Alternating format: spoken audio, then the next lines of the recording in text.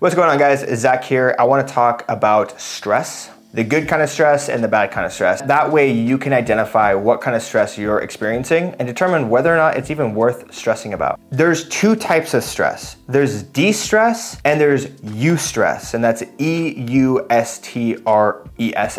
De-stress is bad stress. This is the stress that's gonna break us down. It's a release of cortisol, and ultimately it's just not good. The reason why it's not good is because it doesn't come from a good place, and it only stresses us out in a negative way and has negative implication. A good example of this is a toxic relationship. If you're in a toxic relationship and you're stressed out to come home, the reason why you're stressed is because you know if you walk in those doors, it's gonna be yelling and fighting, and it's just gonna be a physically negative response. Well, at the end of that experience, it's only going to be a negative result. Another example of this could be potentially losing your job. If you have the idea that you might be losing your job, that is stress that is going to end in a negative result. Because let's say you have a week and every single day you're concerned, you're worried, you're stressed out, but at the end of that experience, if you lose your job, you're gonna be stressing yourself out. Ultimately, the end outcome isn't ideal. It's only gonna put you in a worse situation. However, eustress is a positive stress. Eustress is